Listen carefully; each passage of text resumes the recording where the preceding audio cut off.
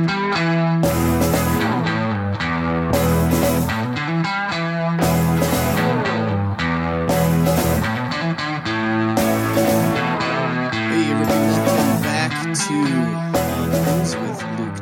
am your host, Luke Tim.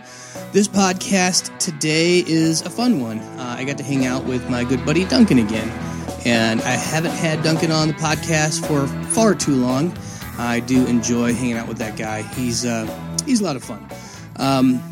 What did we talk about today? Man, we were all over the map.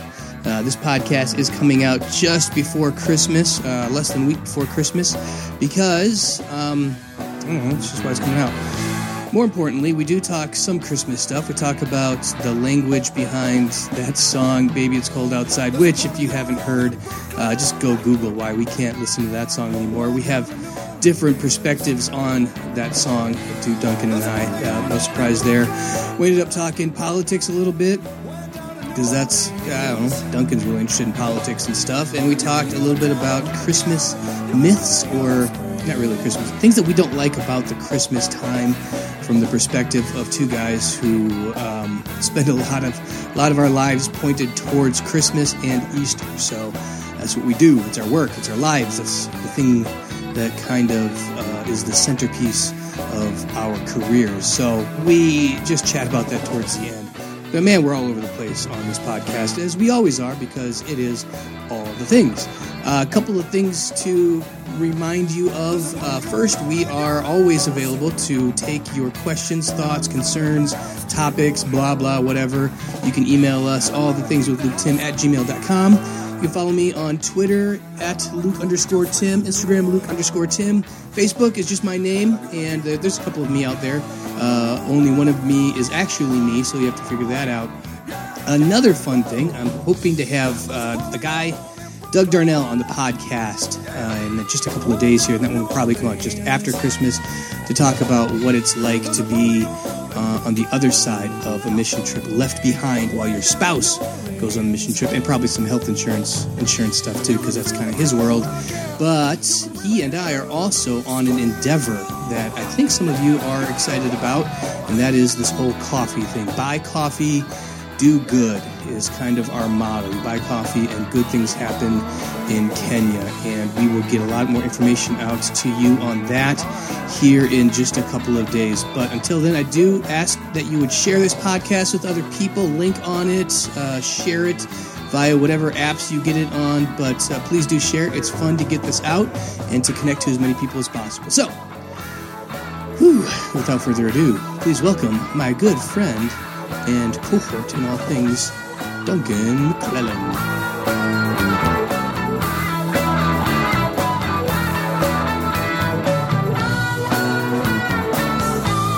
Duncan's on. What's up, Duncan? It's cold outside. Maybe it is. Great song. Great song. Terrible song. It's a wonderful song. It's actually awful. It's the worst song ever. Did it hurt your feelings? No.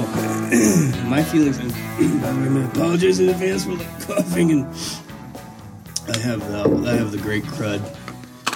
The great crud of 2018. Why is it a terrible song? I wanted to feel the way that I'm guessing that you feel about it, which is sort of that, it's this liberal lefty stuff, but then I actually read the lyrics, and I was like, ooh. She's flirting with him. She's flirting back, and he's flirting, and that's the way they flirted in the 40s, I know. And that's the way people flirt. I get you. I'm with you. And that's all there is. There's no, deep hidden patriarchal meaning behind it. It's a fun song. But when you listen to it today, in today's context, which is really the only context. Of trying to find things to be offended by. No, it's actually kind of gross, dude.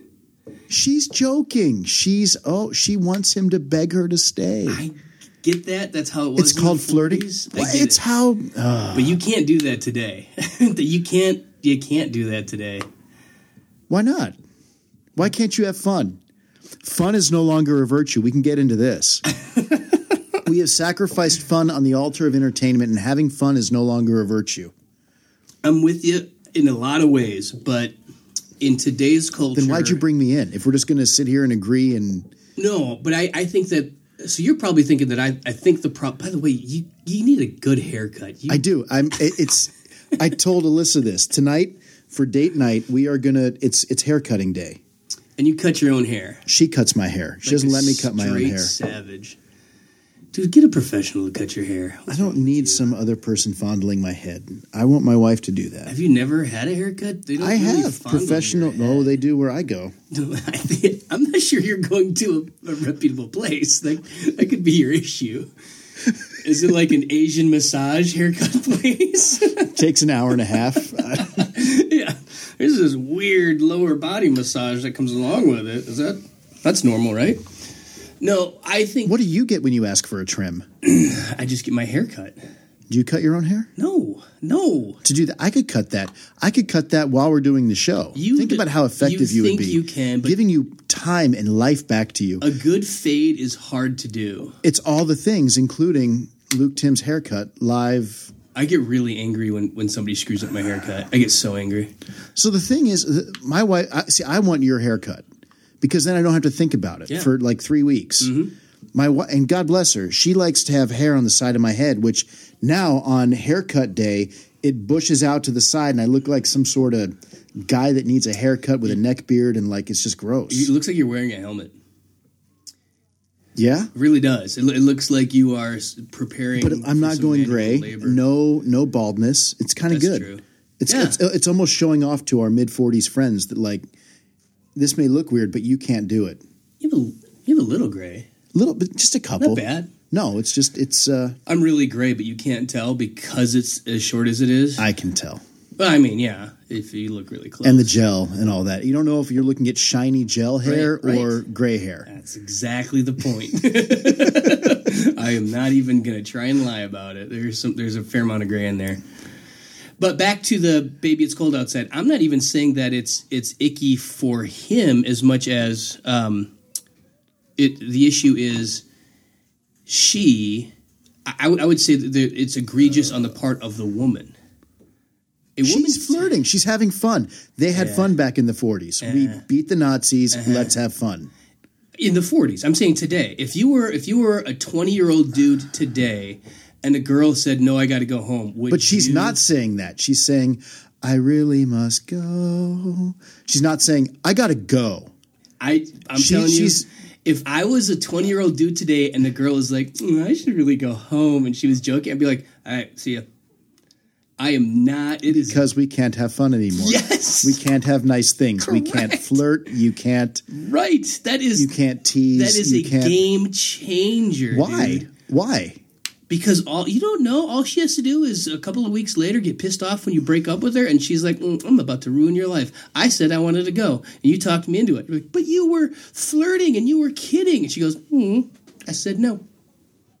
And you're a dead man. No. Yes, no, that's a true thing. It is not a true thing. Yes, it is. There is a case in California where a girl... The exception proves the rule. Next issue. No, it's over and over again. The exception proves the rule. All right. How about this for an exception? There is an entire this isn't even interesting. series on Radiolab. I'm trying to remember what the name of it is. In the Know. It's a 3-part series, and it's all of these stories over and over again. There's an attorney whose job it is to try and defend guys who they got consent for sex, and then later somebody said, "Well, I wasn't in my right mind to consent." So don't have sex. That's a different issue than flirting. Dude, if I am saying the culture right now is such where if a girl said any sort of no, I would bail. I would run away. I wouldn't know how to date anymore. So I mean, like, let's just be honest. You never did know how to date. Let's be honest. You got married when you were like 40. No, You found a woman. Wonderful. Who, what happened there? What happened? Was she kept in a bunker? A lifetime of virtue and hard work paid off, I would like to think. I think she was in a bunker. I think she came out of that bunker and you lucked out to be the first dude she saw. She wasn't the kind to bring in strays. Do you know that the day that we first started corresponding, she had a date with a guy who was like a college football quarterback, and she stood him up. I believe. She stood him up because we were going to chat. And that's where it all started. Yeah, she was in a bunker. She came out of the bunker, met the quarterback, and then you said something about Jesus, and she was probably raised in some like creepy cult underground. Missouri Synod. Yeah, there you go. It was so, there we go. There you go. No, I'll agree with you that the climate for dating has changed. That it's this too many causes to really pinpoint one, but people not being very good at nonverbal communication, not face to face, very one dimensional. Text is talking, and what's the point of a relationship anyway, right? So I think that's what makes dating today, like, we couldn't relate to it other than we're married and old. But like, what's the point in dating today? What's the point? I mean, once the girl comes in, once she's at your house, we all know why she's at your house. It's not just to hang out and have fun. It's to hook up, right? So, but it could be that she just wants to hang out and have fun. Maybe you're in the friend zone. I imagine you've been in the friend zone most of your life. All the way across town the week before Christmas. I have a million things to do. Here just to and mock Luke's you. jealousy over my wife is what we're going to talk about. This is... It's not jealousy. It's It sure is. amazement. It's amazement. You have so far outkicked your coverage. Would you on buy that. the book? I write a book, the how-to. Yeah, that's like how to win the lottery. Like, Sixes and tens. How to... Six? You're being so generous. This is like 8 years ago, 6. Yeah, post running the marathon. You got to round up. Yeah, 3 doesn't round up to 6, brother. It did when it counted. No, my hat's off to you. Yeah. I'm pretty impressed, too. I'll be honest. I imagine you are. So, and I imagine she's not.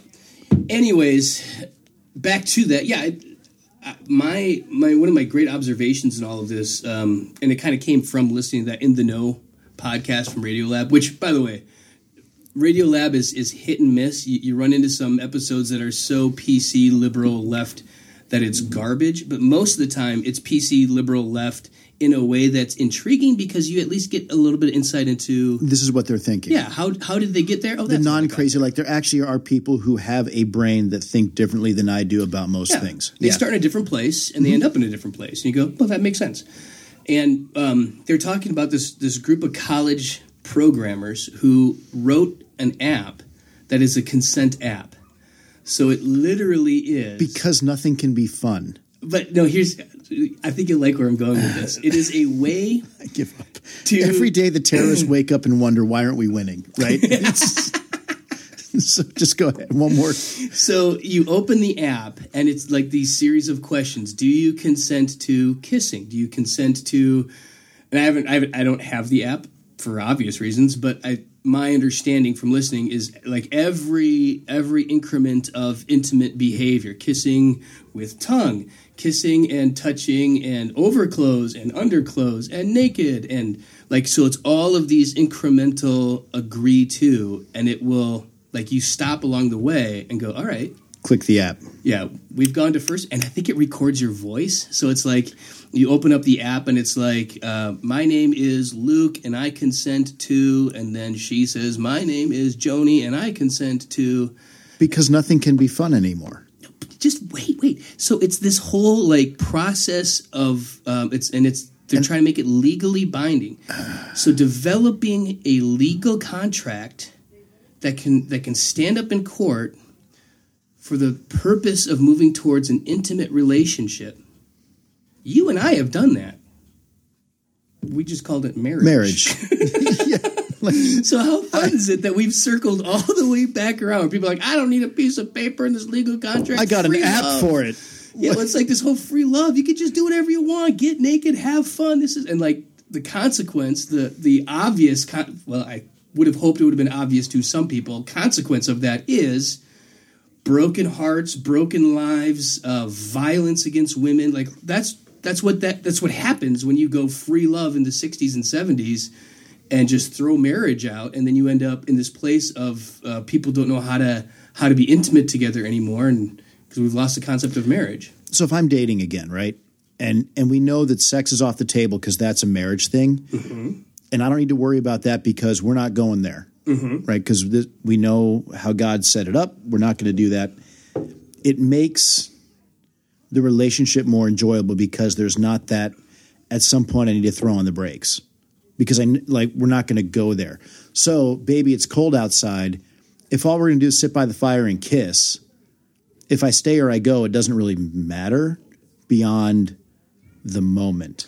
But if I'm going to stick around and I'm going to give you my purity and then maybe I get pregnant, now all of a sudden the decision I make, do I stay or do I go, it does matter. And you pressuring me to make a bad decision has lasting consequences for me. Therefore, it's a different scenario than we're just going to make out on the couch for a little while and then we're going to bundle and I'm going to go home. Yeah, everybody knows in that moment, should I stay or should I go? But if you're talking about stay or go, there will be trouble. First base. But if you go, there will be double. So you got to let me know.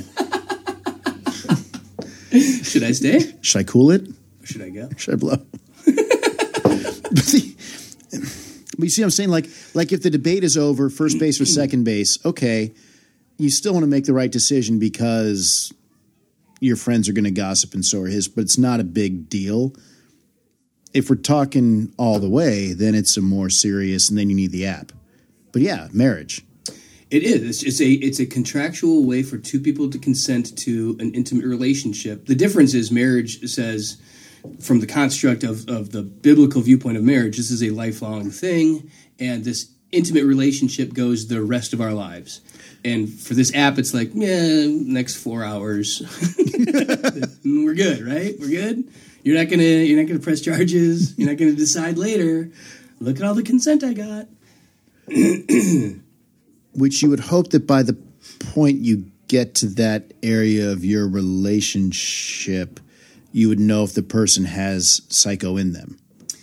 Well, but that's the point. Is dating today, consent and sex is like an hour in. I mean, this is what Tinder is. Like, we haven't even met yet, and we're planning on screwing.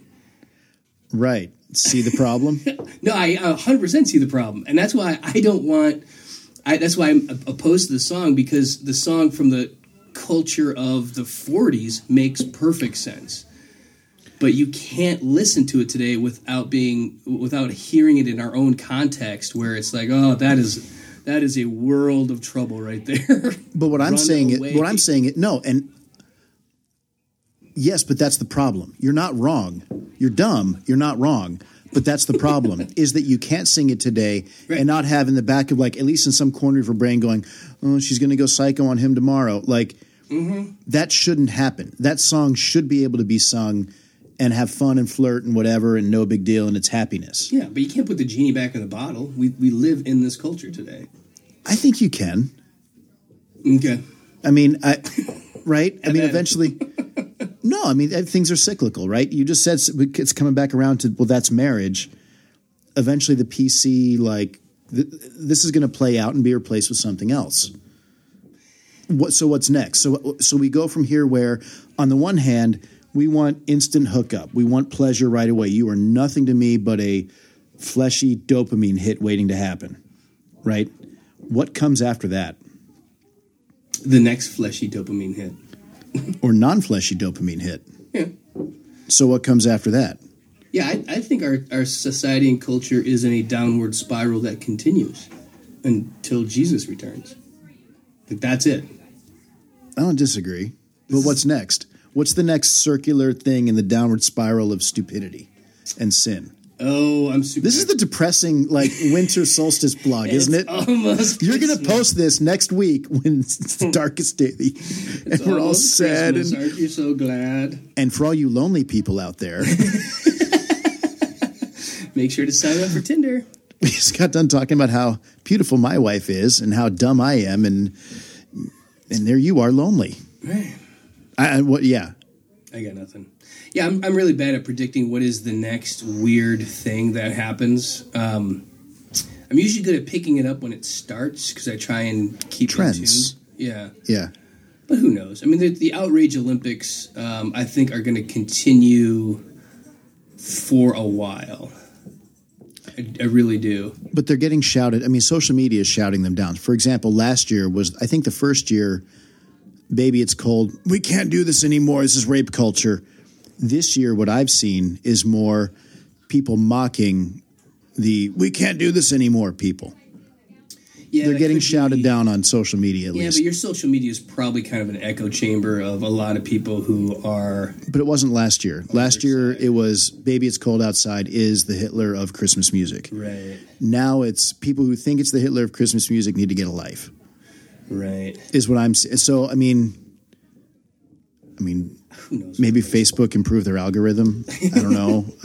Yeah, the whole outrage issue, I think, is going to be around for a while. What I see declining is the postmodern concept of everybody's truth is true.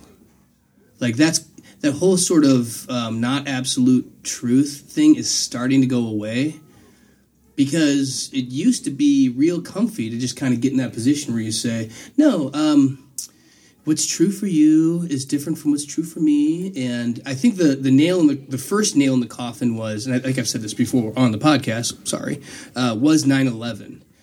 Because everybody said absolutely on our side in the U.S. that was evil. But then you had to also consider, well, the people who did it absolutely believed that it wasn't. So those are conflicting things. Somebody is right and somebody is wrong. And that flies in the face of that whole postmodern subjective truth. And since then, we've slid into a place, and this is part of why we're so divided right now, is because whose truth is acceptable truth? It's not there's one truth. It's that there's a range of acceptable truths, and then there's the stuff out there. And I think where you're going with this is the censorship of the major social media companies. Who do they get to censor and who don't they, right? Because because now they are the gatekeeper for what is acceptable speech and what is unacceptable. The government actually is relatively hands-off on this. Right. But it's these companies. And saw an interesting documentary on it and how they want to, if they're going to censor things, then they can't claim to operate as a utility. If they operate as a utility, they fall under certain legal whatever. It's better for them, but then they can't censor. So it's actually an interesting. That is interesting because I don't think it's a settled debate that they want to act as a utility, and I don't think that it's settled that we want them to act as a utility. But I see the utility in them being a utility. I mean, the question is, how much due diligence do you put on the users to know this is the information they're harvesting from you? This is the information they're pushing on you. This is their agenda. And it is an agenda. It can be a good agenda, a bad agenda. There is an agenda. This is what they're trying to do to you. This is how they can manipulate you. This is how they are manipulating you. And this is what they're not doing. Because that stuff's going – they did studies on how they can manipulate you to vote. Just by what they show you about different events, different candidates, different whatever. Well, that'll never happen to me, but it does. And the question is, should they be allowed to do that? I would say, sure. You're choosing to use their product. You are the product, right? That's fine. But there needs to be some sort of responsibility on the user. You are the product, right? So educate yourself. This is what Google's doing. This is what Facebook is doing. What I love about so I've started jacking with Facebook real quick. So all those ads that pop up, I've started rejecting every single one. It is irrelevant to me. Don't show me this again. So it went from the ads of like cars and manly things to like very relevant to you, right? And then now it's more like maxi pads, clothing, and like my goal we don't is know what this guy's into. Exactly. And to reject every advertiser that Facebook has. But I have noticed, I mean, I've rejected this is fun, right? I'm getting fewer ads because the algorithm's going, what is this guy? He hits everything. You can start get some Zoloft. Yeah, I was going to say Zoloft, depression meds. Awesome. So what I find interesting about that is, on the one hand, absolutely everybody says these things are influencing. This is what the real Russian Facebook scandal thing is. these Russian bots, they hacked our election by doing what? By fake things on bots and such on Facebook and Twitter. Okay, so they're estimating they spent $100,000. Nothing.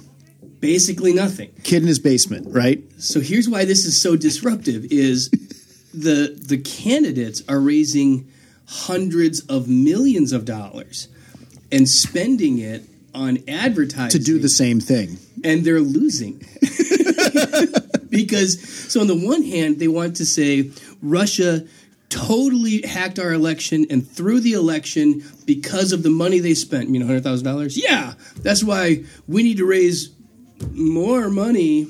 Like, why don't you just spend $200,000 on Facebook and you would have won, right? But who's really anxious right now are the advertisers. So, like, not just advertisers, but the media companies like CBS, NBC, ABC, because they depend on the revenue source for all of those ads that they show. So if you're saying I can accomplish with, like locally in Iowa, if I can accomplish with $5,000 on social media online, what my opponent can accomplish with $1 million on TV, well, I'm going to go online. So who's going to be really pissed off? The people who aren't getting the $1 million. The major media. Yes. They need to reinvent themselves quickly. And hopefully with 5G coming out, they'll be able to, the major broadcasting companies, switch over from a broadcast format to an online format. Because I don't see their model continuing. I mean, there's sports, yeah. But I don't have the confidence they'll do it. And news, yeah. But I think people are less... I don't watch as much news as I used to. No. I'm more selective with what I do. Right. But because it's the news is entertainment. I mean, if you watch something that's news, odds are it's designed to produce revenue for the advertisers, which is designed to get you to tune in and keep watching. To impart relevant, true information to you is not their goal. No. Which is fine. It doesn't need to be their goal. They never said it was. They used to say it was. This is why the older generation's really confused.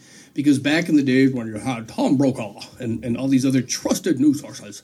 It's the same thing. Their job is to get you to tune in and stay tuned in. But I think there was a higher level of journalistic expectation. It was like, I can trust that this guy is telling me just the truth and no spin. That's why it was still slanted, but they only had a half hour, right? So the whole day you only need to come up with 22 minutes of news. Mm-hmm. So you can weed out the crap stories, you can weed out the irrelevant stuff. So we boiled it all down to the headlines. Whereas now news is like, I mean, everything irrelevant, poorly researched, typos, like everything, because it's a 24-hour cycle, not a half hour at the end of the day. Yeah, absolutely. I always am just so amazed at this controversy over the Russia investigation and hacking, and people have kind of lumped it all together into this big thing of collusion, hacking, bought the election, Trump didn't really win, Russia voted for him. Like, well, that's not what the argument is. Yeah. But that's what it comes off as. That's what people think. Like, you're right. Like Russia changed votes to Trump. Like, no, Russia bought ad space on social media and used that ad space to tell lies. Yes.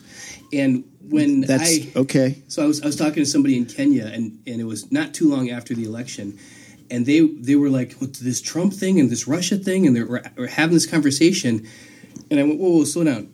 Are you under the impression that Russia hacked the voting booths? They are. They really are. 100%. Yeah, and that's not at all the issue. Not at all. The issue is Russia bought ad space on social media and put misinformation in that ad space. And the Russian collusion, so now people kind of lump that in, is Trump colluded with Russia to change the votes so that Trump would win. The collusion question is, did somebody from Trump camp talk to somebody from Russia camp and say, hey, do you have dirt on Hillary? Which is no vote changing. It shouldn't. You shouldn't need to outsource like dirt on Hillary. That's pretty much. Yeah. Just look at Hillary. Just Google, bro. Yeah. No. So but what's going to take him down? And I think there's a good chance are the strippers. because the way he directed Cohen to give them money is a felony. So I want to start my comment with, I am not a Trump apologist or defender. I think the man's garbage, but I just want to be clear because I think there's a lot of expectations out there that we're going to get him, and we're not.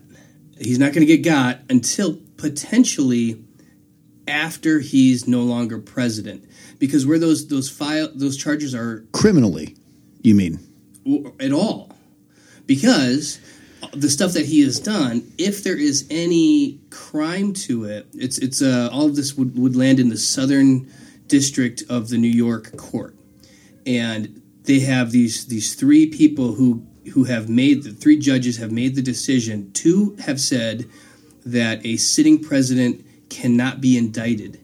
Full stop. Not indicted for this or that, but full stop. You cannot indict a sitting president. So there's that, and the one says you can.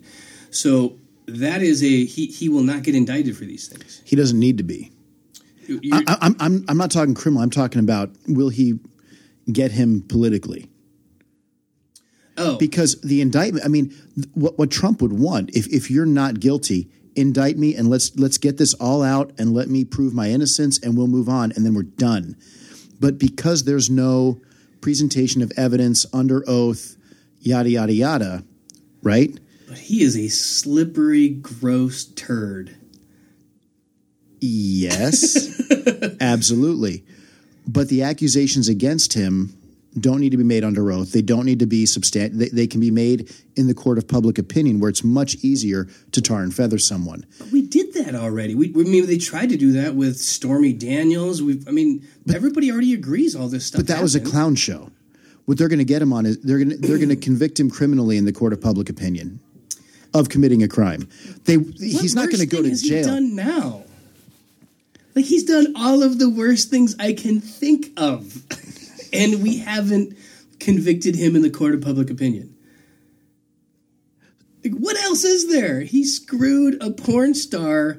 Well, several. Well, but I mean, this is the special one. Well, he's not that special if you Google her. Not that I Googled her. Just saying. Well, the special incident was his wife was giving birth. Yeah. Oops. Is there something worse than that? I mean, if there is, I'm going to be amazed and frankly impressed. Let's be honest. That's as bad as it gets. But what the Southern Court can do, is they can secretly indict him, which I think is this whole exciting, fun thing. Like, secret indictment sounds so much fun. So in order to avoid the statute of limitations running out, they can do this thing where they do a secret indictment but not make it public at all, so that we've hit the indictment, but then it comes out after he's no longer a sitting president, and they can come forward and say, we indicted you 2 years ago, 4 years ago, whatever it is. And then he could actually go to jail. So he could get all the way through the presidency and then go to jail. He could go 2 terms and then go to jail. That'd be awesome. Does he run for re-election? I think so. Just to avoid jail time. For 4 years. Right. So I don't. And I think he's going to win. No. I don't think he wins. And I know I've heard the 3-dimensional underwater chess kind of thing. Yeah, and the Democrats will nominate someone like worse than Hillary, and so because they don't have the pulse of America, right? They're echo chambers of special interests. Yeah. Got it. But I think he faces a Republican challenger. Ooh, I don't think so. Why not? Because under the guise of, we're just preparing him for the real race, what he's going to face, and all of a sudden, whoever they put up, yeah, we're kind of tired of the Trump show. Yeah. And we've seen the polls. We don't think he can win. The thing is, you have this Trump train of people, and I'm not saying that all people who support Trump are unthinking, but a number of his supporters support him in a very unthinking way. And what happens to them? Well, my only pause on the not running Trump again thing is, if he wants to run, the Republicans are gaining enough right now with him being president. I mean, it's working enough that, well, I mean, what's not working? What's not working is you have the Democratic Party on the ropes, and you can't land the KO punch because Trump. What's the KO punch? I think the Republicans are getting everything they would ever want. They lost control of the House.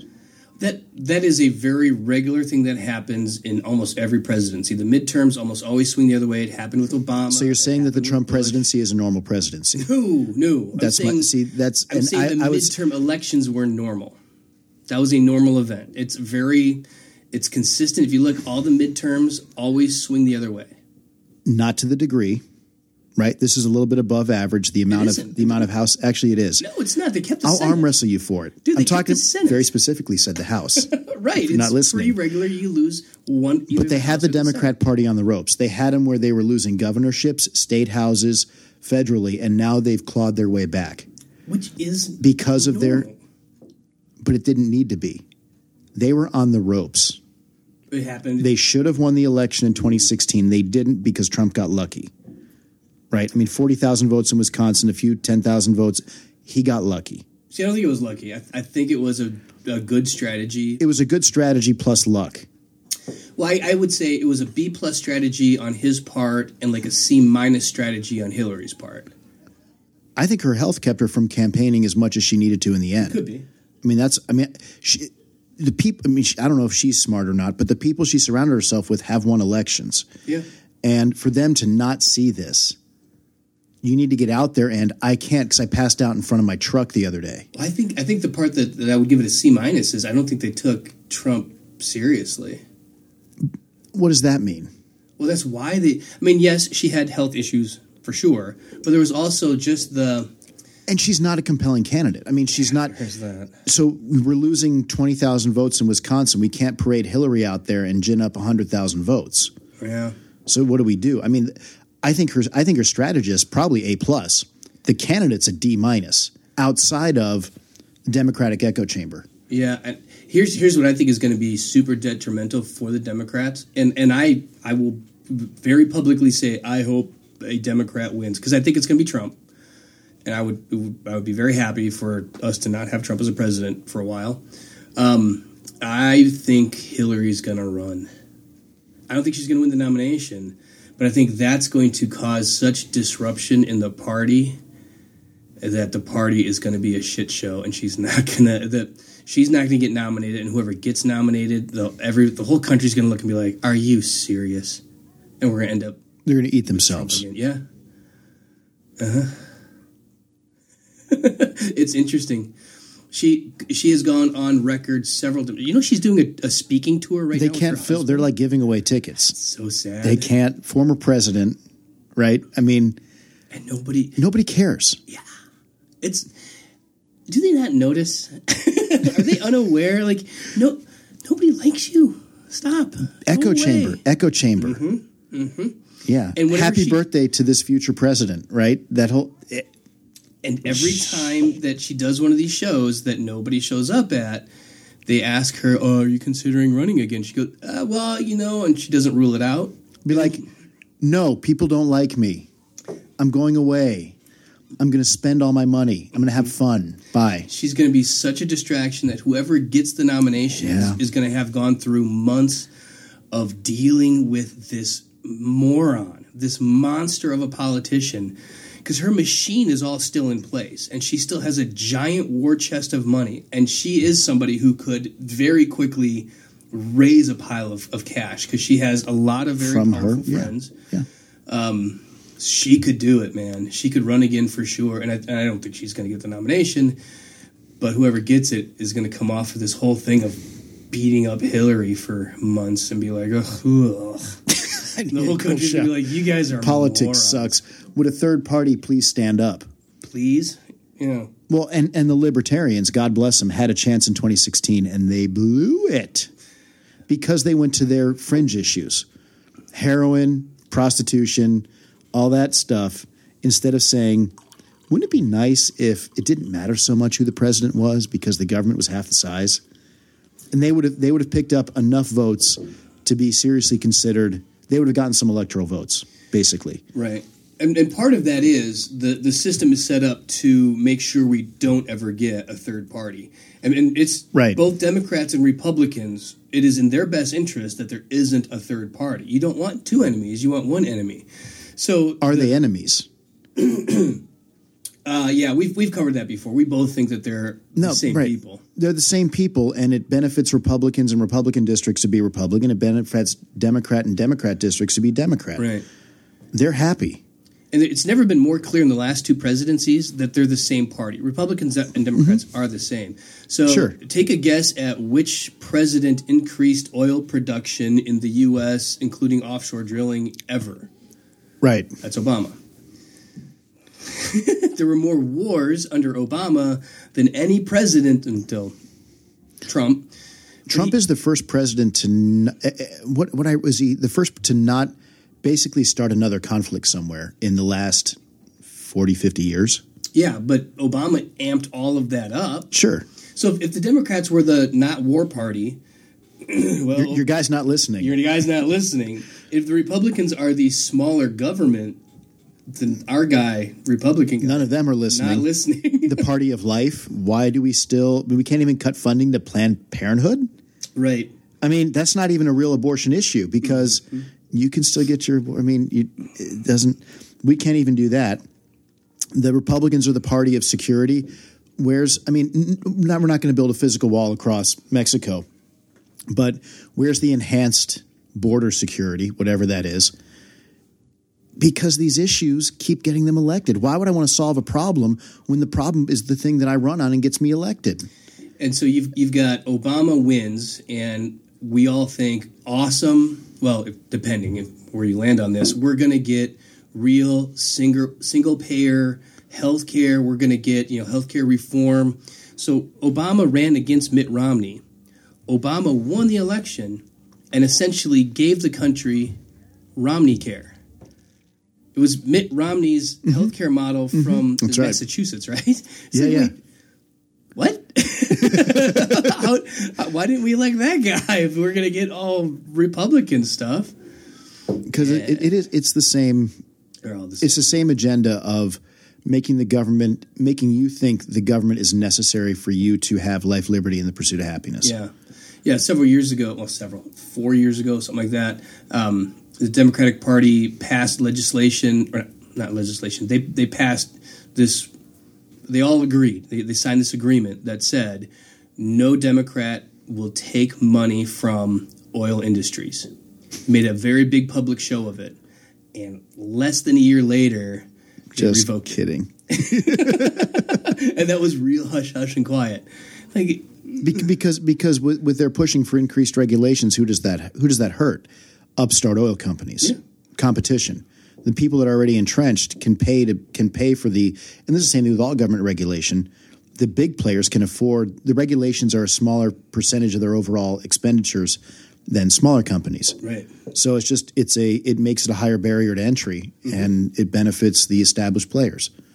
Yeah. The question is though, why is big tech so 90% Democrat giving, 10% GOP?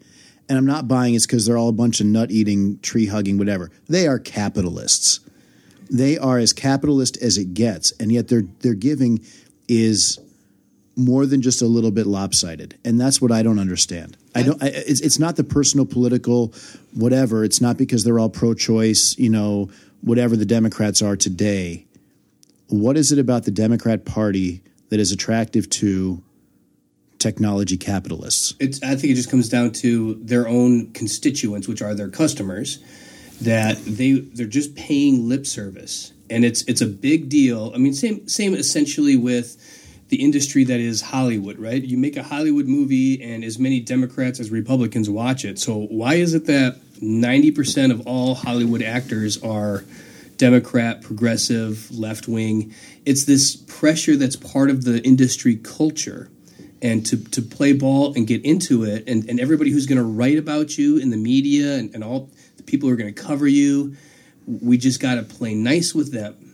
And so I don't know if it's even conscious as much as it is people realize growing up, because you're looking up to this actor, you're looking up to this person, and so just bona fides, right? And all they're doing is preaching their dogma, and you go, oh, that's what actors do. So that's what I love that guy. I want to be like that guy. I love her. I want to be an actress just like her. And here's what she thinks and believes. So now that's what I think and believe. So Democrats running in 2020, right? I like your Hillary theory of she's going to be a pain. It's gonna suck. So that's the old crusty, just go away version of Democrats. Then you have Alexandria Ocasio-Cortez on the naive, radical young side. Yeah. And she can't run, so that's not a problem. But her wing of the party, which is unelectable at a national level, needs to be appeased as well. So the Democratic Socialist Party that Ocasio-Cortez is a part of is actually a little bit intriguing to me. They really got to get rid of that word socialist. Because here's the thing is socialism has taken on this new we've projected this thing on it that the only thing that everything that is socialist is Stalin murdering people, or anything that is socialist is people It's murdering what it usually people. Turns into. Well, and the other, but the intention is good. What you're saying is that the initial intention is good. Well, hang on. The other side says no. All things socialism is happiness, sunshine, roses, and free stuff. So both sides have painted this picture of socialism that is ideological and it is naive and dumb. It's not grounded in reality, because we have socialist things in our country right now. Sure, like public schools. Mm-hmm. So just Medicare, because, Social Security, highways, police departments, firefighters. These are all socialist. If you say, well, government control, okay, means of production. I'm not sure roads are means of funded by taxpayers, right? No, it's so to lump it all into means of production is to take a very narrow view of socialism. So socialism is also different from social projects or programs. So to say funded by taxpayer, run by the government, not private, in other words. There's a lot of not private things in our country that even your staunch anti-socialist guy, because I had this conversation with a crazy, he's not crazy, he's a nice guy, but he's staunchly against and opposed to socialism and anything that sounds social. Like if the word social is in it, he hates it because it's socialism. Mm-hmm. And I go, so would you want to get rid of all public schools? And he's like, well, maybe. I go, where do your kids go? Public school. So there's private schools. You could send your kid to a private school. But until the public, because I'm with that. I think public education is a terrible idea. I think it's not great, but it's better than kids not going to school. True. Yeah. No, absolutely. And so for us, we send our kids to public because ideally we wouldn't. However, based on the fact that it's 5 houses down from us, right? And the private school costs a bunch of money that we don't have because we're paying money in taxes to the public school, we're choosing not to, right? So I don't like that's getting off into the weeds. I don't like the idea that, one, school is compulsory in a free country, and two, that the government provides, quote, education. In the same way, I don't want government to teach my kid about God. Mm-hmm. I just don't trust it. Yeah, you're kind of a nut job in that regard. Anybody listening, Duncan is all in on the bunker. I'm kind of bunkerish, but so Ocasio. Yeah, and ideologically, back to socialism. There's a difference when you get away from things that are not quite as charged, like fire. We all agree people's houses burning down is bad. Somebody should do something about that. And the idea of privatizing a fire department doesn't sound good. Or police. There's a great one. Right. Privatize the police. The police show up when you pay them money, but not when you don't. It's not going to end up fair because people who pay more are going to get better services. That's how all capitalism should work. So I pay X amount of dollars for internet that goes this fast, and if I pay more, it comes this fast. So if I pay this much money for police, they respond within an hour. I mean, you're arguing for, if not the safety net, kind of there is a basement level to there are culture. Some things that lend themselves to being government run social programs, and there are some things that don't. The real debate is only which are better private and which are better not. I would argue in theory you're wrong. In practice, it's expedient. Right? Yeah. I can't imagine a way in which a private police department could ever be good. Sure. I could. I mean, we already have private security firms and all that kind of stuff, right? And they cannot arrest you. And they cannot charge you with a crime. Or private court systems. This is my judge. I pay him. No, and to be fair. I pay him to be fair. I pay him to give me the verdicts I want, which is sort of in a little bit what we have today. Or I elect people that appoint judges that'll give me the verdicts I want. That's what we have. Which is still better than Duncan and I are going to court and the judge is on my payroll. Who's going to win? No, so from a theological point of view, we believe that God established government to punish wrongdoing. So the whole court system, the whole police, whatever, yeah, that's a proper function of government. That's why you have it. You have military, police, courts, laws. Fire's an interesting one, though. I think you're reading. So you're reading Romans 13 narrow, and the way it's for punishment. Sure. I agree, but just because it says government and punishment does not then preclude other functions. But you're right. It does not say only. There's necessary function of government, and then there's other things where is government, and again, based on how we structure government, the best tool to accomplish the task. And again, I'm arguing no, but it's the most expedient.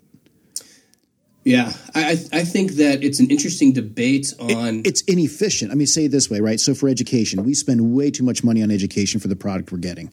The government education is radically inefficient, right? I mean, per pupil cost, all that kind of crap, right? Radically inefficient, yet expedient.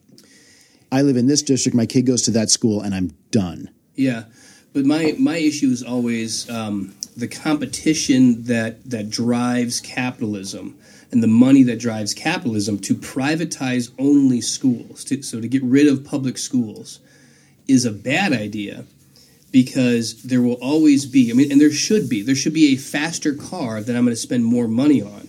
I should have the freedom to say, I make enough money to buy a Ferrari, but you only make enough money to buy a Corolla. So we shouldn't all be forced to drive Corollas because you can't afford one. So you get into this system where the privileged kids are always going to get more and more privileged, and the gap widens. But the fact that you're calling them privileged kids shows the bias. I'm not biased. There's some people have more money than other people. That's just true. And some people choose yes overall, but for most people, like middle-class folks like us, I could send my kid to an elite private school if I wanted to. I would have to sacrifice other things, like my car that's faster than a Corolla, like my house, right? Like so many other things, my retirement. But I could still choose to do it. It's a matter of priority for most of us. Yeah, I don't necessarily disagree. I would say that the elite private schools for a kid your kid's age, is going to run $40,000 a year.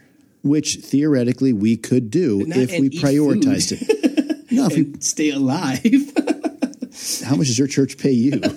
No, we could. Alyssa could choose to work full time. How many kids do you have? Less than you. What are you doing for March Madness this year? Have you already done that? No. You haven't done that yet? No. Why would I get snipped? Why would I? To stop Luke Timms from running around. Well, my wife is cut. Oh, there you go. When we had the triplets, I told the doctor, I told the surgeon, as long as you everything must go. As long as you're in there. Really, they're literally right there. And my wife swore when we were younger, all the way up to the triplets, she was like, and you are getting the procedure because yours is outpatient, mine is a surgery, yours is this. And we got to the we're having a C-section, honey. They're going to be there. They literally take all your guts out, and they're looking at a uterus, and they're looking at the ovaries and the fallopian. They're right there. Just doink. And we're done. Yeah. Fortunately, she's practical and is like, fine. So, yes! I'm still firing live. No blinks for me. You're going to get cut, or are you already done? I don't know. No, I'm not done. Can I have more than 2? We don't know. We're open to the idea for another few months. Mm-hmm. And then it becomes, too old for this. Yeah, that's true. You are pretty old. I'm about your age, right? Isn't that right? 41? Yeah. Yeah.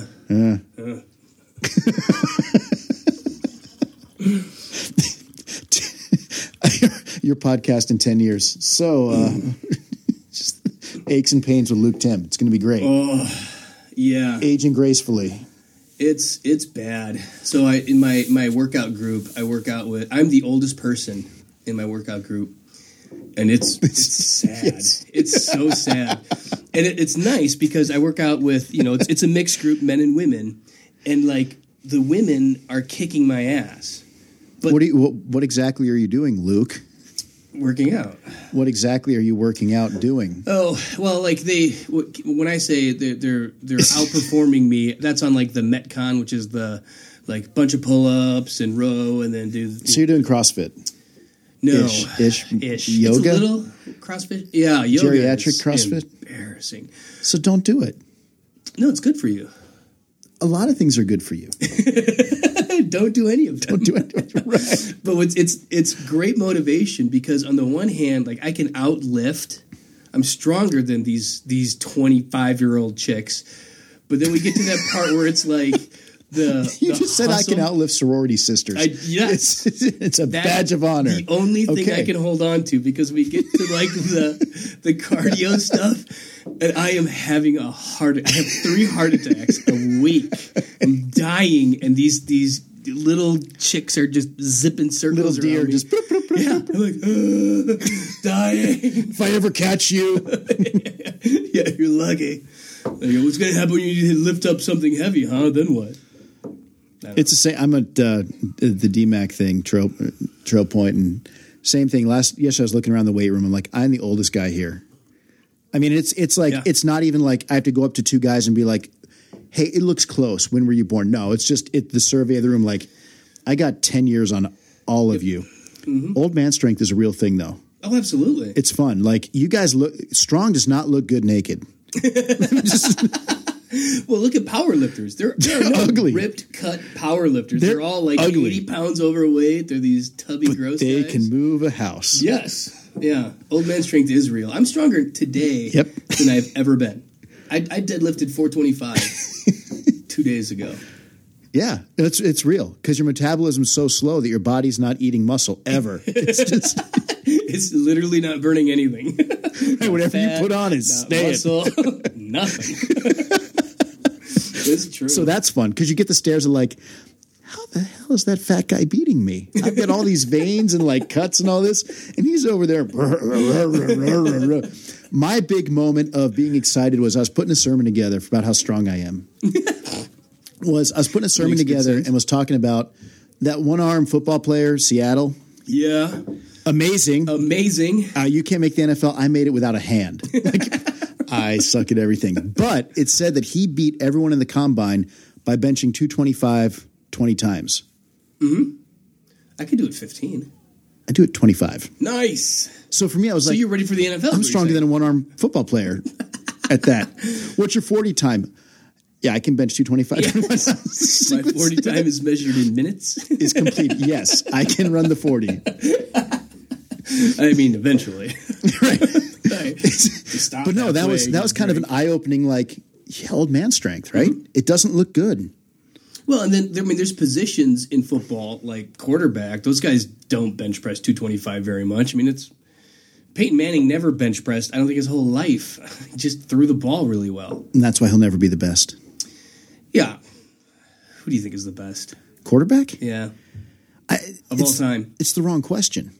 Who had the greatest success? You can answer that, but the greatest quarterback depends on, did you have an offensive line? I mean, Barry Sanders, right? Perfect example.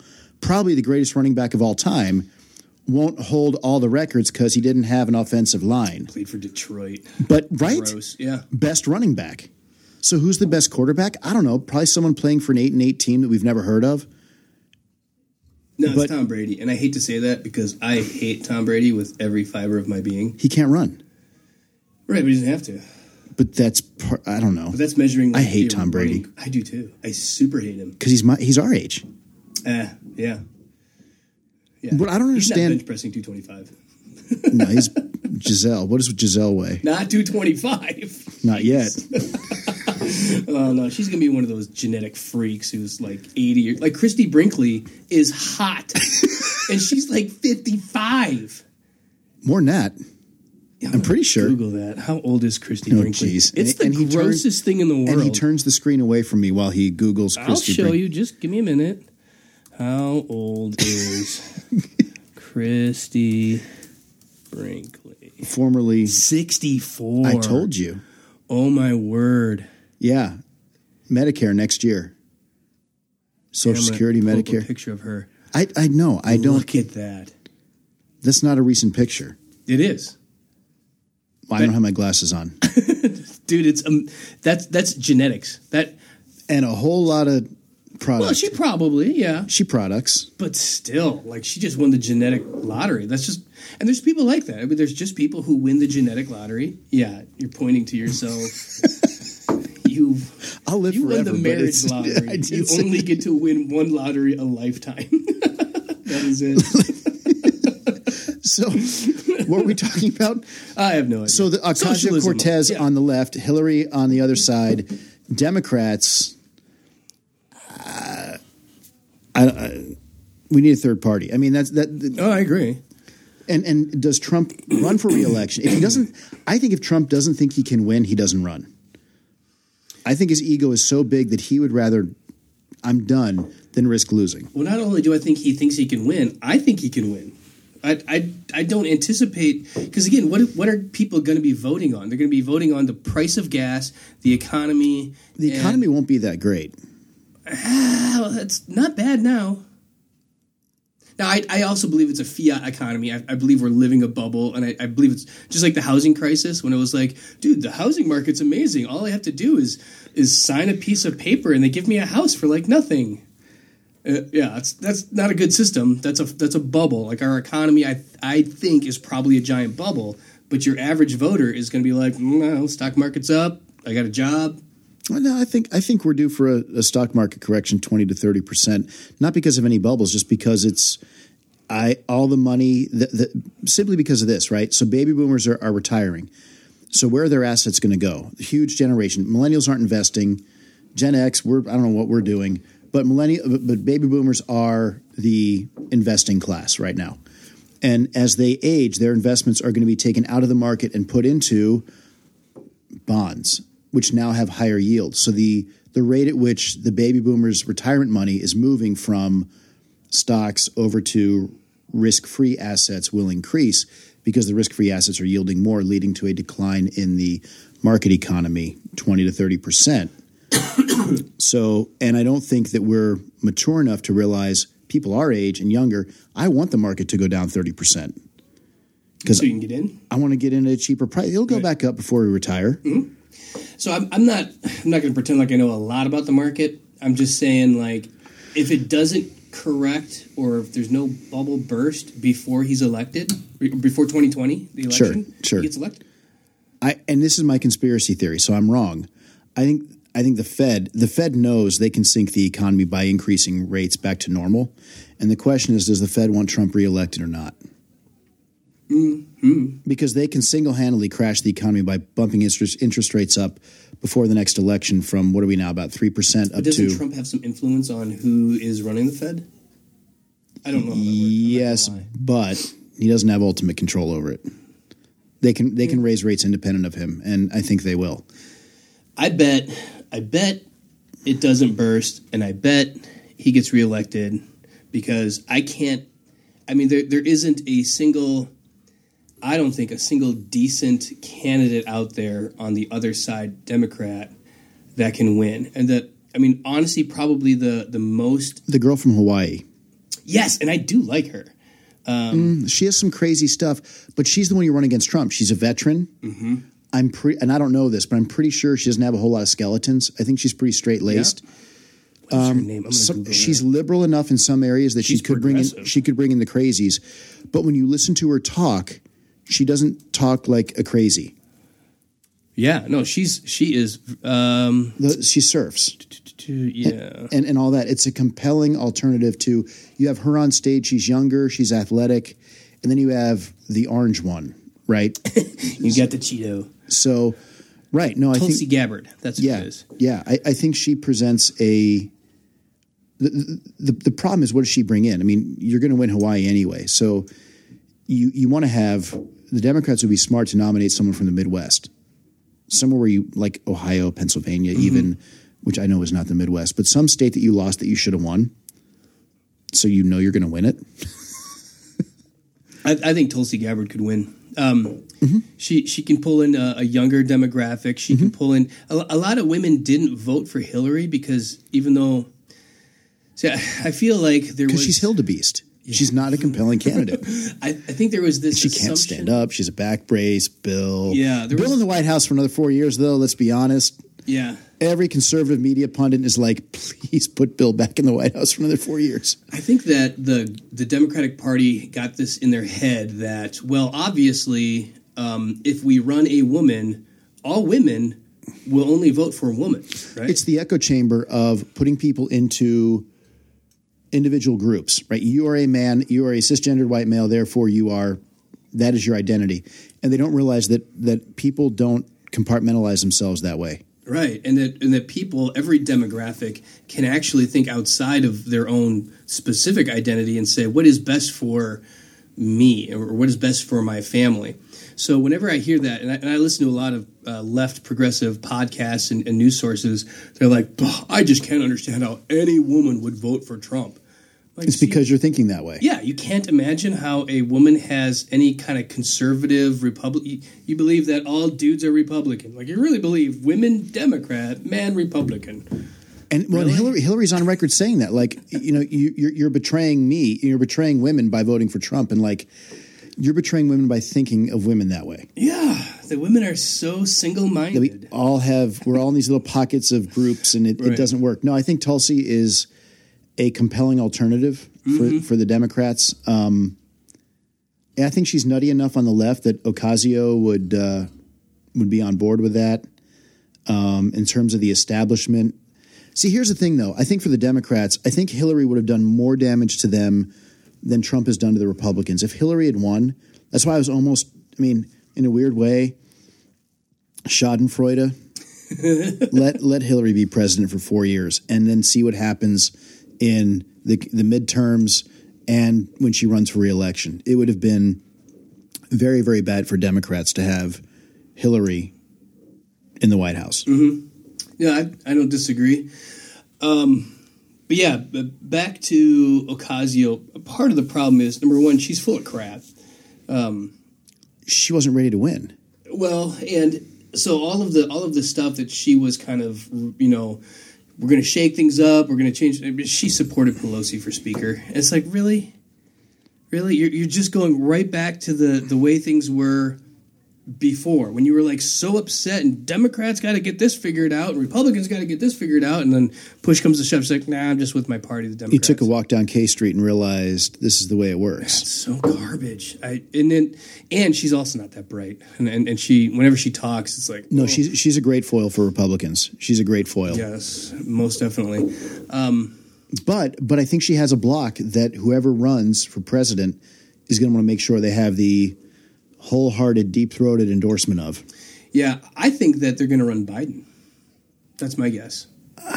Because on paper he can win, but he can't win. I agree. He's a horrible candidate, and he's kind of like Slick Willie in the kind of the way that he talks, but he makes gaffes. He makes gaffes. He's a lot. Slick until he's slick. not. Whoops. And that's where Trump is going to walk out. Black people put you back in chains. Oops. We can't talk like that about them anymore. He is. So that's where Trump would eat him alive in debates. Trump would get under his skin, and you'd just see the real Joe Biden. Stupid, and then what Trump is good at is taking like a little weakness and like putting a name to it. And giving Crooked Hillary. Crooked Hillary, lock her up. Low energy Jeb. I mean, he had Lion Ted. Like, he just had these little ways to just, man, and it's so effective. It's incredibly effective. It's so stump, right? I mean, I'm not saying it's good. I'm not saying No, it's a great stump speech kind of tool. Yeah, he is a tool. That's for sure. So Christmas is coming up. Oh, yeah. We're pastors. What's going on when is this? This is going to go on before Christmas, right? Yeah. Oh, yeah. So next week. So what's Living Faith doing to celebrate the Nativity? Well, we're not having Christmas.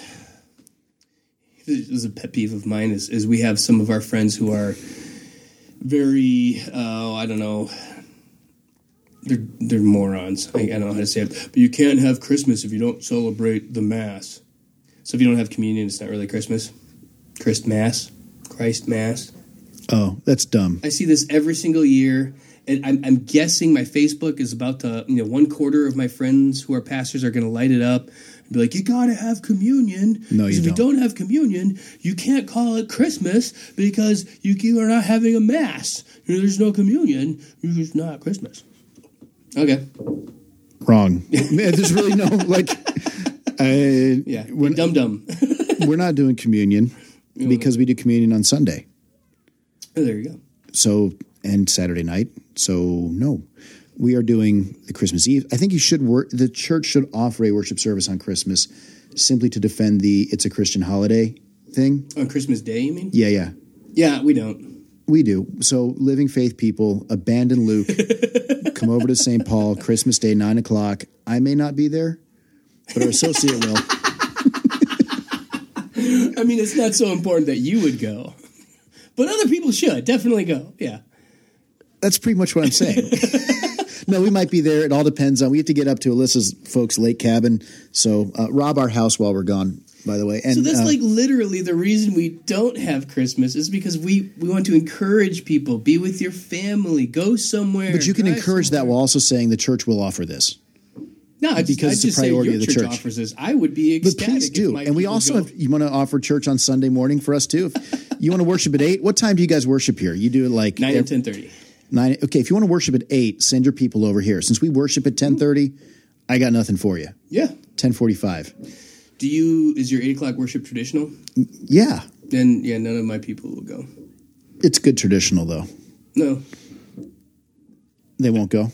Prove them wrong. Prove them wrong. All you people that hate Luke, that wanted to leave, they're like out to get him. And you're like, should I set his house on fire or should I do something else? This is the something else you want to do. You want to worship in a traditional setting at St. Paul. And make sure you fill out a connection card so you guys send us like a little thing. We would like to so-and-so commuted our church there today.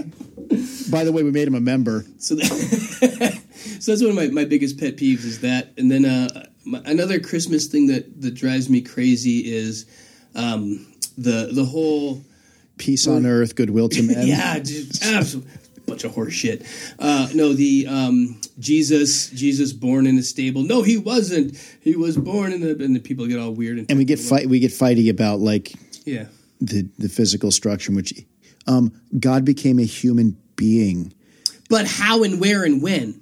God became a human being. Whatever, but I need to know where and when. The wise men weren't there. But the song says they were. There's 3 of them.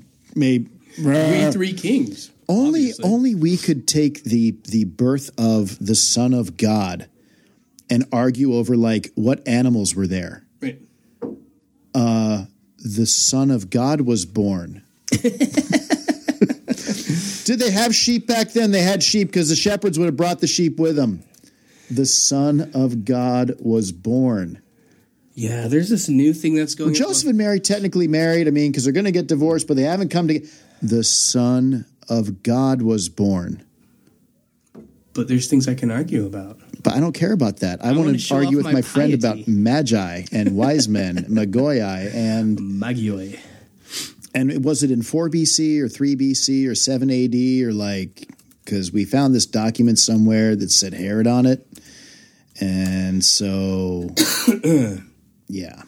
If you have strong opinions about the actual year that Jesus was born, please contact me at St. Paul. I would love to hear why, 1, and why, 2, it matters. Again, the Son of God was born. Yeah, there's this thing that's being kicked around right now about we know here it is. I found it online. I want to look this up. The Migdal Eder, the Tower of the Flock, the place where the lambs destined for the temple were born and raised, blah, blah, blah. That's where Jesus was born, and they laid him in the manger that they always lay the sacrificial lamb in, and that's such a bunch of crap. The Son of God was born. But I got an email from somebody who I love and adore. I truly love them. And they heard this, and they hear this from people. They heard it from a LCMS pastor who read this thing online. Not surprising. It's so aggravating. Like, just do a little bit of research and read a little bit, and you realize the guy who came up with this is like a quack. And like but here's what happens, and I get this because I know that I could fall prey to this if I wasn't diligent. Like, you get an idea of something cool in your head, and then you go and you try and make it alive and real by reading the scripture according to my interesting, cool thought. Mm-hmm. Like, yeah, there's this tower that we know that these sacrificial lambs were raised at. So, Jesus was our sacrificial lamb. I bet that's where he was born. You start just reading scripture and be like, yeah. If true, so what? Yeah. Okay, he was born there. Well, the Bible super doesn't say he's that. Also the Son of God. Right. Well, and Christmas is so important that only one gospel actually talks about Christmas. Matthew references it. Mm-hmm. Mark and John don't.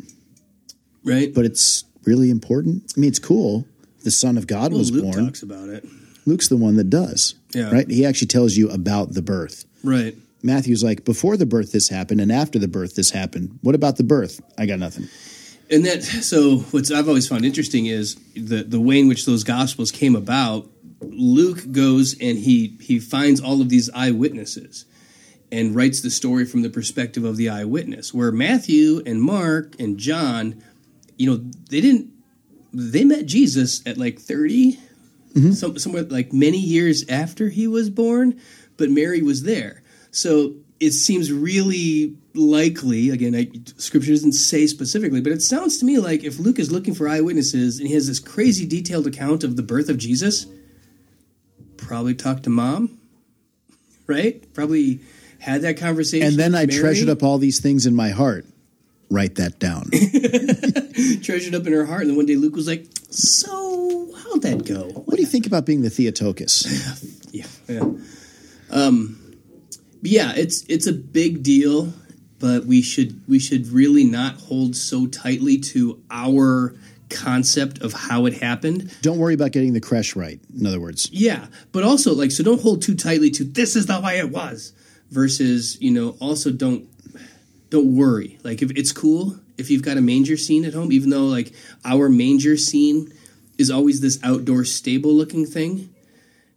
But that's not how they would keep animals back in that day. But that's how we keep animals. So when we hear animals, since Jesus is white, we would also do the manger thing the way we do. That's another thing that drives me crazy. It doesn't matter what color your Jesus is. Yes. It just doesn't matter. The Son of God was born. He's a human being. We can see who God is now. And it's like, so there's this like white Christian guilt be like, so some people think, man, Jesus wasn't really white, so I got to get rid of all my white Jesuses. No, you don't. But you should also think to yourself that this isn't really what he looked like. We're not making a claim as like, here he is with his blue eyes. And it's a human being. Yeah, but you also shouldn't get so hung up to be like, Jesus definitely was white, and that's why white people are better than other people, because our Savior is like, Jesus was definitely a Jew. Like, you can't be an anti-Semite, hate Jews, and still love the Jesus who is Jewish. Genealogy. Right. So who was it? Was it Lauren, or maybe it was, I can't remember. One of the Fox News anchors years ago got all worked up because somebody had a black Santa. And she's like, no, Santa was not black. Well, St. Nicholas. Right. But here's the thing. Like, Santa's a fictional character. And my fictional character can beat up your fictional character. Right? Like, you're making super, like, objective and hard positions on the race of A fictional character. When we get rid of sin, sickness, and death, maybe then we can like yell at each other about those things. But don't we have? Well, maybe we can also, when we get rid of sin, sickness, and death, not have fictional characters.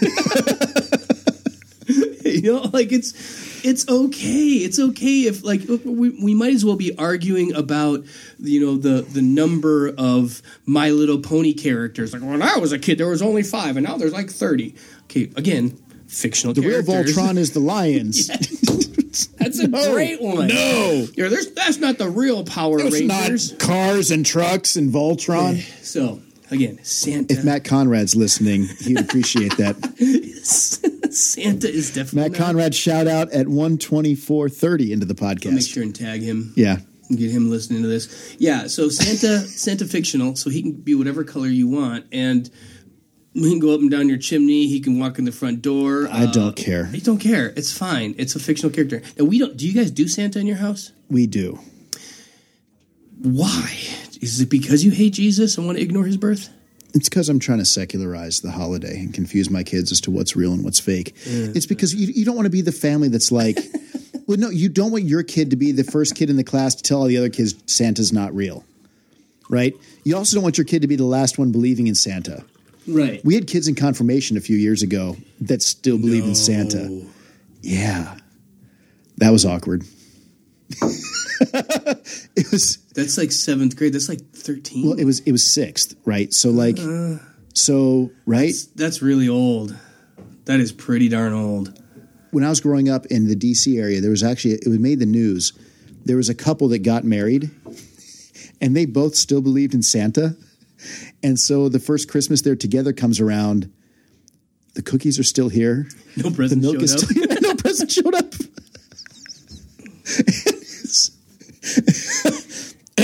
I can't believe that's real. I don't want to believe that's real. That's not real. They were faking it. No, it was, I mean, I was a kid, but it's the kind of thing that you remember reading about and you're like, that's awesome. Yeah. Because for me, it was like either 2nd or 3rd grade. And it wasn't like a dramatic, it was just like, all right, so it's you, Mom and Dad? All right, cool. Now you got that figured out. Let's tackle this Easter Bunny thing. But Easter Bunny's totally real. So we do kind of a hybrid in that. It's going to be weird. No, it's really not. Like our kids, we do. It's a home invader, actually. No, we don't hybrid shoot him. Santa, whatever. We don't hybrid Santa. We hybrid. Do they believe in Santa? Because right now, like we always just say, is Santa real? And my kids, who are 4, the triplets they'll be 5 here in a week. They don't understand what real is. They're still working that out. Mm-hmm. So is G.I. Joe real? Yeah, he's right there on the screen. Because I can't abstract it. Yeah, I mean, is My Little Pony real? Yeah. I mean, My Little Pony is real. Because it's on TV. That is the TV My Little Pony is there's not a... It's and they have little figures. They can hold a My Little Pony. This figure is real, and it's called My Little Pony. Dad, why is this confusing to you? Yeah, real and not real is not a... They're not holding this concept. So they're not Platonic philosophers with the physical and then the ideal. No, they're 4. Right. So right. Yeah, as they advance in age and start to figure out what is real and what is not real, Santa goes away. Yeah, well, but here's the fun thing: is we will always do Santa. Sure. Well, we did it growing up. It was still like in Mom's handwriting from Santa. Yes. Like, tell Santa thank you. Yeah, I was 17 years old, and my mom is making me sit on Santa's lap and take a picture because it's awesome. We do that with our kids. We make our grown-up kids. No. Absolutely, it's fun. Yeah, my 14-year-old doesn't believe in Santa, but he's going to sit on Santa's lap and he's going to take a picture of Santa. And you're going to ask him for things. Yeah, and he's going to tell the real Santa to bring the thing that he wants. And every year, my 14-year-old son will get presents from Santa. And since he was about 5 or 6, he knew it was Mom and Dad. And it's never been an issue. There was never this, like, existential crisis of, no, I believed he was Everything real. I believe is fake. I hate Jesus. I believed in magic. One of my brothers, when we first had Isaac and he was getting to that age, and he found out that's how we were going to run things, he and his wife were both like, I can't believe you're going to rob them of that joy and that mystical. Sorry. And I was like, do you realize billions of kids grow up without Santa? Like, this is very specific American garbage. And they're okay. Like, kids who grow up in other countries who don't believe in Santa, they grow up okay. And ours isn't like the best kids on the planet.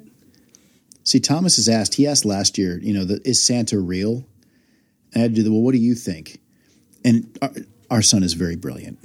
He's very gifted. Except for his he's mom. very gifted. And no, he is. He's a thinker. And I think he's figured out it's not real, but I need to play my role because I want to get the stuff. Oh. I think he's figured out that if I say he's real, then it continues as it always has. So I'm not going to question Santa because I want the stuff. But you don't ask the question, is Santa real, if you haven't made up your mind? Yeah, as soon as our kids ask if Santa's real, we say no. Is Santa real? I go, oh, you're figuring out what is real and what isn't real. And I go, no, it's this pretend thing that mom and dad do. It's a lot of fun. And it's great. And they go, oh. Okay. Does we still get presents now? Oh, yeah. Okay. And they're going to say Santa on them, and it's fun. And they're like, oh, all right, fine. There's like zero The thing you want to avoid, though, is your kid being the one that tells his class Santa's not real. And I should follow that up with, I threaten them with physical violence. I say, if I hear that you ruined this thing for kids who do believe in it, A, you get no presents, and B, you will get a spanking. You'll get a paddling. That's a paddling. I am not going to be that family that ruins people's, so no, you are not allowed. So, yeah. So, Merry Christmas. And all of my kids, now it's going to change because the triplets are the youngest, they all love the idea of, carrying this on and playing the part. I think it's fun. Do you do Elf on a Shelf? No. Good. Because I'm not morally, philosophically, I don't want to do that. I don't want to do the work. It seems like a lot of work. Yeah. And, I'd forget, half the time, he's in the same place. Yep. Uh-huh. This one's easy. Last night. Yeah. Daddy was drinking last night, and now nobody knows where Elf on a Shelf is. Yeah. No, that's just garbage. And I it's just more. Who in December's like, you know what I got a lot of is free time. Let's make up something else that I have to invest in every single day. Stupid soccer moms.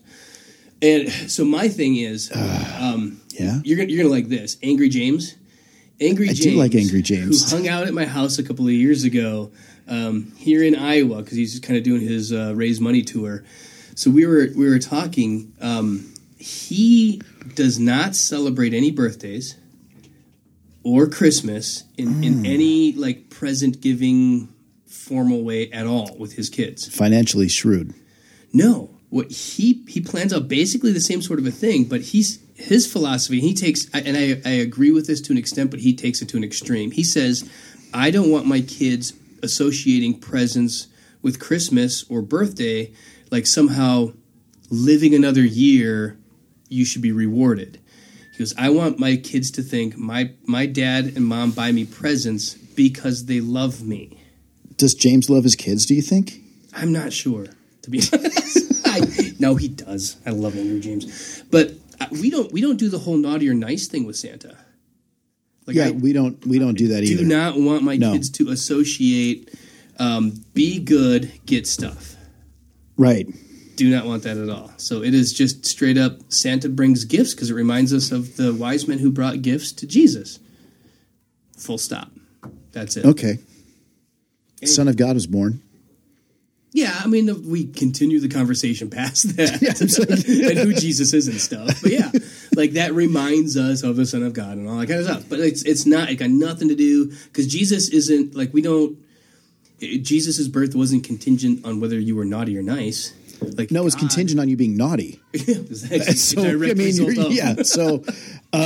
naughty, and God will send his son, born of a woman, born under law, to redeem those under law, that you may see the full. And you get presents for Christmas. Yeah. It's completely, it's just different. Let's just separate the whole. I don't like, but Jesus is the best gift of all, so we're going to give gifts. Let's just be we're giving gifts because it's what we do. Period. Weird. Whatever. Sure. Yeah. And let's talk about Jesus over here. And instead of make awkward connections that end up in some sort of heterodox Jehovah's Witness kind of thing. Let's just be, hey. Christmas is awesome. We're getting together as a family. We're giving gifts, and we're celebrating the birth of Jesus. Mm-hmm. because the Son of God was born. That's a big deal. We can now know who God is because he took on flesh and appeared to us in a way that we can understand as light shining in a dark place. It's kind of cool. Yeah. Is your sermon going to suck this year for Christmas Eve? No. What are you going to talk about? So our Advent theme is the Word becomes flesh. So it's all about logos and living a logos sort of life so that God... Living a logos life. Yeah. At Living Faith. Yeah. With Luke Tim. A lot of alliteration. The LCMS. The old CMS. So, and then the specific sermon title for Christmas Eve and the following 2 Sundays is Do You Hear What I See?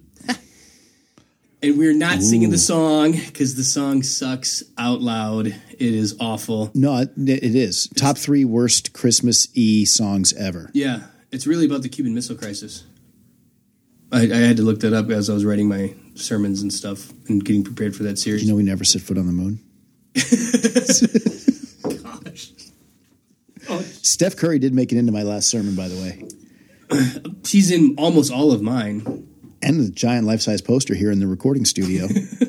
Right next to White Jesus. So, yeah, Word becomes flesh. Do you hear what I see? In other words, hear, word, flesh, see. Yes. That's the story comes to life. That's kind of been the whole working Sounds theme. biblical.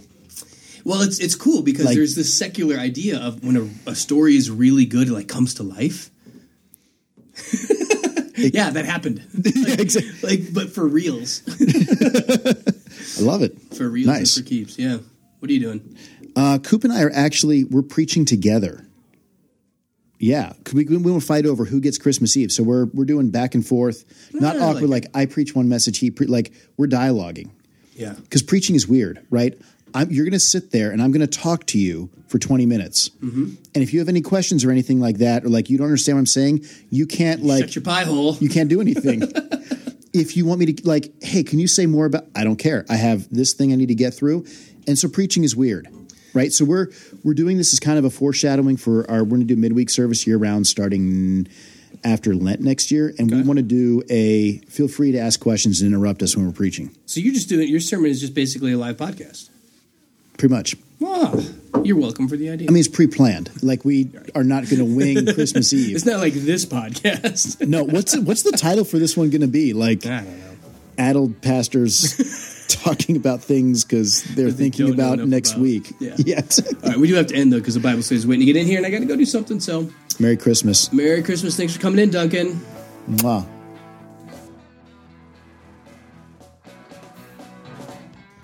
Whew. What'd I tell you? We were all over the place on that one. I hope you enjoyed it. It was fun just to catch up with Duncan. Great guy. I just really do enjoy talking to him. So I'm hoping you enjoyed that as much as I enjoyed that, but I honestly don't care because this is really all about me and how much fun I'm having. So, there you go. As I said earlier, please let me know if there's something you want me to talk about, cover, topic, whatever it might be. Not only do I have Doug coming up, I'm also hoping to maybe have a couple other guests in here, maybe a past guest that I think everybody enjoyed in Matt Schnorr, and I'm kind of hoping maybe I can get a cop in here to talk a little bit about policing in America today. Wouldn't that be an interesting one? Good friend of mine. I'd say he's my best friend, really. He's a cop, and he's got some insight. But I want to make sure he's cool talking about that. So, until next time, be good.